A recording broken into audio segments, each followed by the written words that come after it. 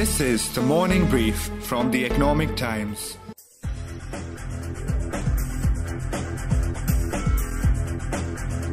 Ankur Agarwal's first investment wasn't a blue chip or an Apple stock. Nope, he didn't listen to his father either, who suggested he invest in fixed deposits or gold.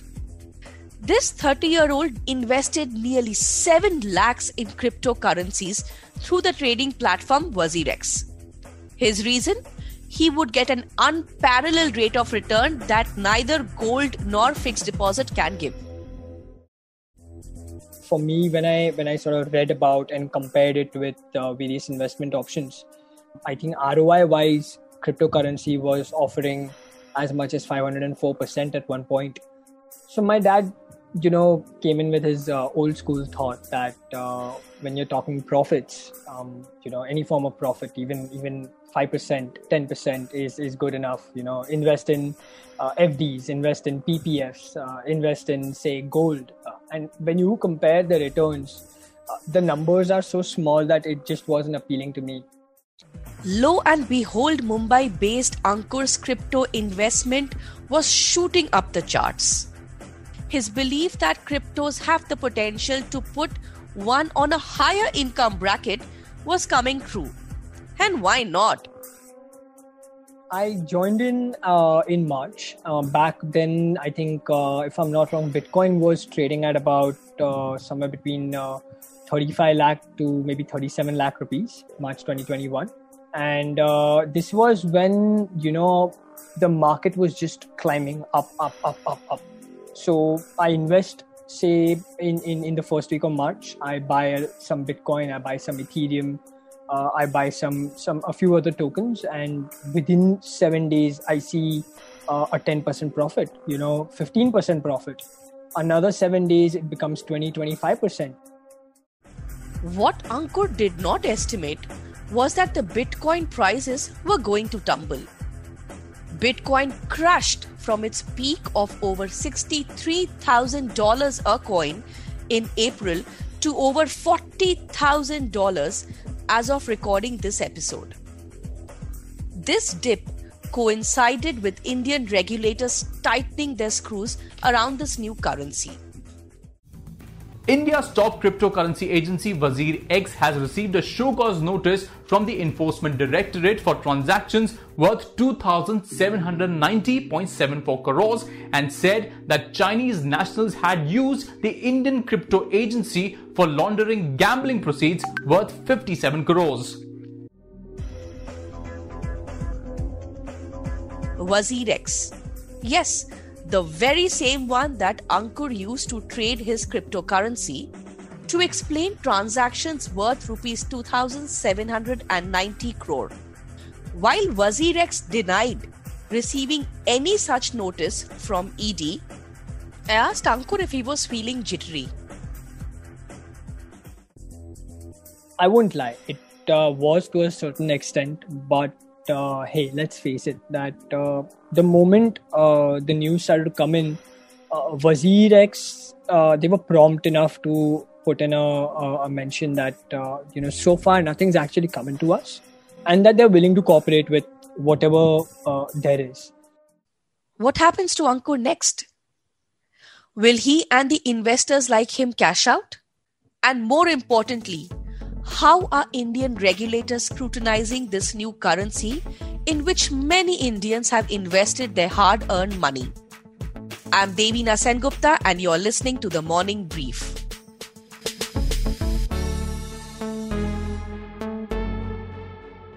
To understand how safe are investments of people like Ankur and what are the allegations against cryptocurrency, I talked to Sugata Ghosh, Associate Editor with The Economic Times. Sugata, we have been discussing about cryptocurrency and how a regulation is bound to come up in India as well. Wanted to understand that troubles seem to shadow the crypto world. Even before they could sort out the payment snags with the banks, the largest exchange, WazirX, is being questioned by ED. Was it a bolt from the blue for people like you who have been tracking this segment? No way. It was waiting to happen. if you ask me, is the nature of the beast. Now look, Enforcement Directorate is known for its excesses. But why did they step in here? Just consider yourself a person who is in New York, who buys a Bitcoin using dollars, spending dollars. And then you move the Bitcoin from your wallet to my wallet. Now, this is no different from sending a mail to me. No one knows, no one cares. But the complication begins if I, after receiving the Bitcoin from you, sell down on WazirX or any other exchange and receive money. Why? Because foreign currency, that is your dollar, has quietly crossed the border and has got converted into rupees on the back of crypto and bypassing the entire banking system. Now, this can be construed as a violation of FEMA, under the law under which WazirX has received the notice. Now, the entire plot gets murkier if you or me or both of us are persons of interest under some separate investigation. Then this becomes a transaction under money laundering. And that's serious because you are exposed to a draconian law called the Prevention of Money Laundering Act, or PMLA. Right. FEMA stands for Foreign Exchange Management Act. And Sugata, in a column recently also, it was a very apt headline. It said, for the crypto crowd, the going is getting a lot tougher. Do you think the other crypto exchanges could come under the lens as well now, like WazirX did? I'll not be surprised. If you ask me, I'll not be surprised at all. Because just think, if there is a mysterious friend of yours who transfers 10 crore into your salary account, right? Now, the bank will immediately alert the financial intelligence unit. The income tax will come after you. Even the ED can step in and they will all ask, please explain, where did you get this money from? Who is this great friend of yours and what is the transaction? But take another scenario where this friend of yours transfers some 30 or 35 Bitcoins, which is equivalent to the same amount, to your wallet. No one asks the questions because no one gets to know.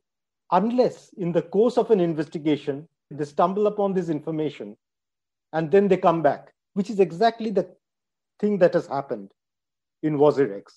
The investors who were trading in WazirX were under a separate investigation of ED. And while going through their books, they found that they have dealt in crypto coins, converting crypto coins back into rupees and vice versa. Now, the crypto exchanges are doing whatever they can to make sure that the investors are buying cryptos with accounted money.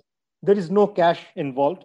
And the money to buy crypto, they're making sure it comes from a bank account. Right. Banks follow all the know your customer regulations. But then they ask for address proof, they ask for Aadhaar to open your account, and they severely restrict all cash deposits. But all this is to find out the source of money, to ensure that the source of money is kosher. But no questions are asked on what is the source of crypto. And that is the void. Right. Somewhere there is a disconnect between the crypto ecosystem on one hand and the regulators and law enforcement agencies on the other. Why is this disconnect? And the gap seems to be increasing by the day. Oh, you're dealing with absolute heretics. I mean, when it comes to fintech, when it comes to crypto, these are people who will ask, why do you need bankers to run banks? Now, they come from a very, very different world. They're driven by innovation, the modern nuances and the notions of fintech. And at some point, they clash. And that clash is inevitable with very strong laws, stern laws like PMLA, FEMA, Benami, Black Money Act. Over the last few years, we have enacted very, very strong laws to cut money laundering and bring down unaccounted income. Many people find these are absolute draconian laws, but whatever they are, if you have to do business in India, you have to deal with those laws. And at some point, they will clash. Right, because in India, heresy is not only looked down upon, but is also punished. We keep reading about this new bill and assurances from the finance ministry that they will not ban crypto. So why is the government taking so long to pass a law and lay down the rules of the game? Look, I mean, the priorities are very different. I mean, the government is dealing with a pandemic. The government is dealing with a fiscal deficit, saving lives, and a lot of other issues. Crypto is the last thing possibly in that list. But at the same time, the crypto is growing at a fierce rate. So an unregulated sector is growing wildly, which is a dangerous thing. I mean, there is no consensus in the government what to do with crypto. RBI doesn't want crypto, it's very clear.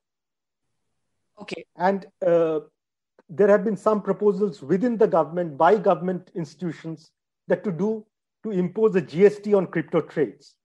But the flip side is the moment you impose GST on crypto trade, you are recognizing crypto as a good. In that case, all crypto transactions have to fall in place with other regulations. They're not prepared to do that immediately. At the same time, they don't know what to do with it. Right. So we are very, very far away from, let's say, an El Salvador, which has made Bitcoin a legal tender. The success of the Bitcoin Beach project has boosted the popularity of cryptocurrency in El Salvador. And on Wednesday, the government announced Bitcoin would become legal tender. Therefore, the law of Bitcoin is approved. Well, El Salvador is it's not exactly an example to follow, but yes, if you see the liberal democracies, they have allowed crypto because they have understood the nature of cryptos and that why it will stick, why it will stay. And if new cryptos keep on being launched, central banks have to do some serious rethinking on what could be the possible impact on macroeconomics. That is the right. So the challenge goes beyond just dealing with a young millennial generation high on cryptocurrency. It has to be into macroeconomics, as Shugato rightly explained. Shugato, thank you so much for putting things in perspective for us. So while Shugato succinctly explained the regulatory tussles, I wanted to find out what crypto trading companies similar to WazirX feel about the stringent regulatory norms. Is it suffocating or a welcome step? Ashish Singhal, CEO and co-founder of crypto trading platform CoinSwitch Kuber, put forth his views on how firms like his are dealing with these demands. ET's Apurva Mittal, tracking this sector, highlighted if there are others like Ankur who are feeling jittery. Ashish, how worried are you of this tightening of regulations around cryptocurrency in India? So, Devina, it's not tightening. It's the phase that any industry goes through, right? It's about getting the regulators involved and getting the right regulations in for the good of the industry, right? Setting the right regulations not only help the users and the companies, but the government alike, right? So all three pillars of any industry needs to work together. And I think this is the phase that every country has gone through as well in terms of crypto regulation. And that is what India is going through as well. Interesting points out there, Ashish. But for example, the allegations against the trading platforms is that, it might lead to money laundering. There are lack of audits. There are no KYC norms done. What do crypto trading platforms have to say to this? Sure. So I think this statement entirely is not correct. We do have one of the most strictest KYC that we do that you would see any digital investment platform follows today, right? There are a lot of access that crypto companies do not have because it is an unregulated market. We do not get NSDL libraries direct access because we are not a bank and or a regulated entity in that matter. So this helps us get that clarity. This helps government classify crypto exchanges to be able to access the tools for KYC, which would make our systems more stringent. Right. Ashish, when you said NSDL directives, you mean directives by the National Securities Depository Limited, right? Yes. Right. Apurva, when Ashish mentions that, this will just help trading platforms become more stringent, you have been reporting on the rise of cryptocurrency and the recent mayhem that has happened, which has led to quite a lot of fluctuation in the crypto prices. When you are talking to different trading companies, do you see a similar jitter?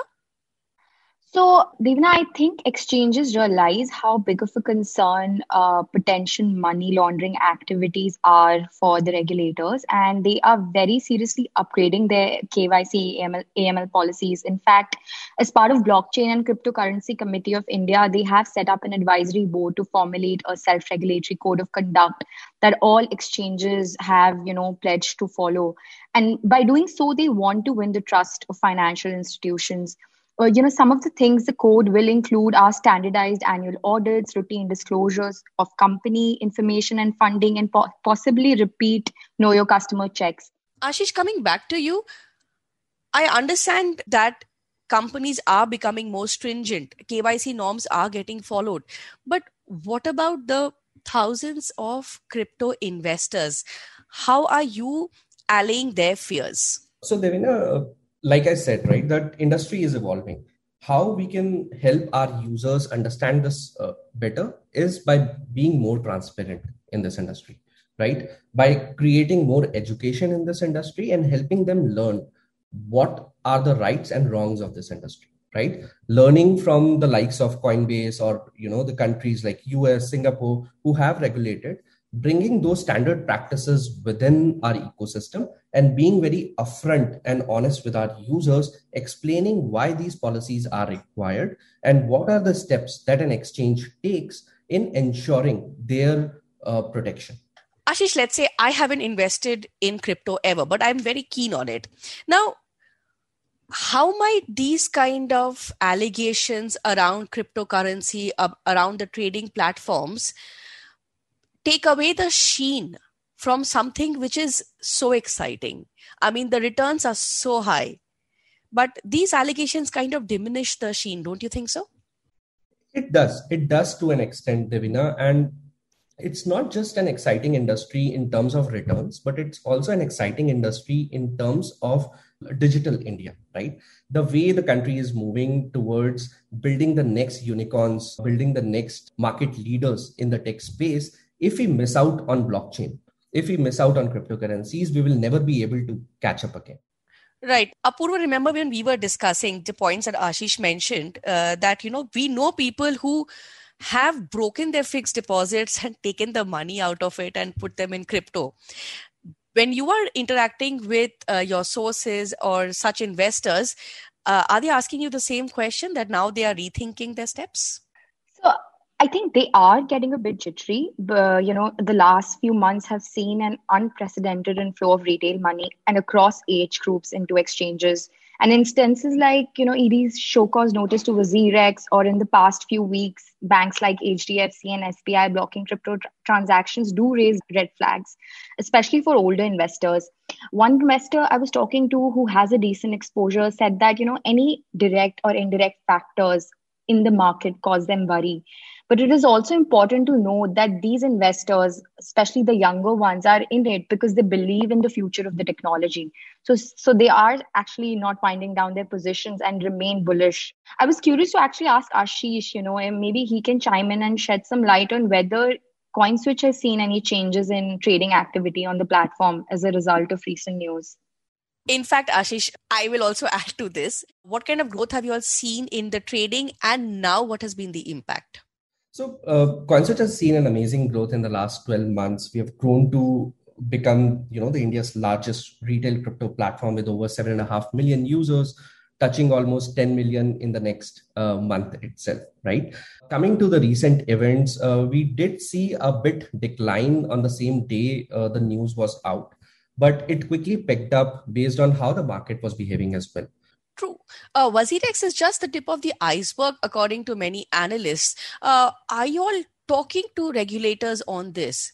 Yes, we do. So, through IMAI, India Tech, who are the bodies which we all exchanges are part of, they are representing our points to the government, to the regulatory bodies.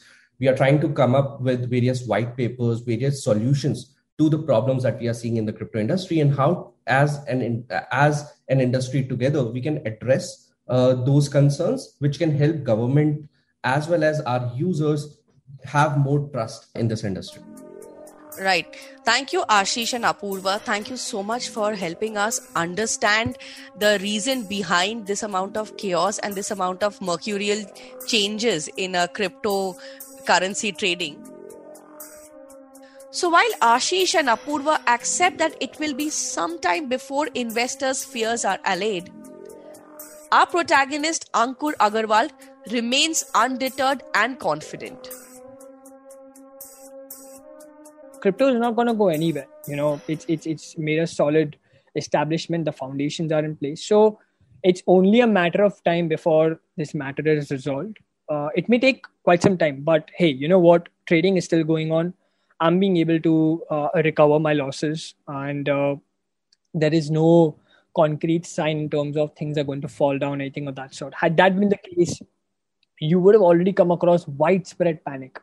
It's absolutely calm. Markets are moving the way they should. So there's nothing to worry about. But how much did you lose? Back to the question, how much did you lose? I think so. I have taken a loss of about roughly around 2.5 lakhs or so. Okay. And out of which some of it has been recovered already. Was it difficult to explain to father where that 2.5 lakh went? Let's put it this way, that the podcast might reveal that to him. But see, I think of course I did keep him to terms with the fact that it wasn't just a loose investment at my end, and that the market really crashed. It was highly unanticipated because I would report progress to him before that also, that hey, you know what, this is what the portfolio value looks like, and hey, you know what, look at this. And I really exchange a lot of information. So of late, I've been keeping him to terms with what's really going on. Therefore, Ankur has no plans to cash out.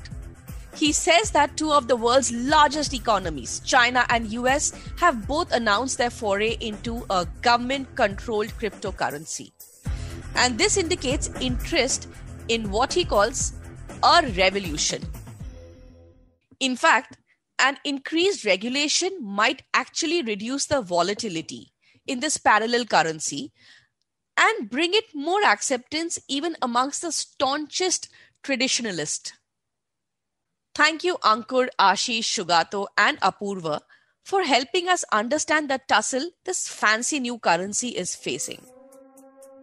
I'm Devina Sengupta, and you've been listening to The Morning Brief. This episode was edited and coordinated by Anjali Venugopalan. I hope you enjoyed listening to the episode. Do send in your feedback to themorningbrief@timesgroup.com and share the episode on your social media networks. The Morning Brief airs every Tuesday, Thursday, and Friday. Thank you for listening, and have a nice day ahead. All clips used in this podcast belong to their respective owners. You can find the credits in the description.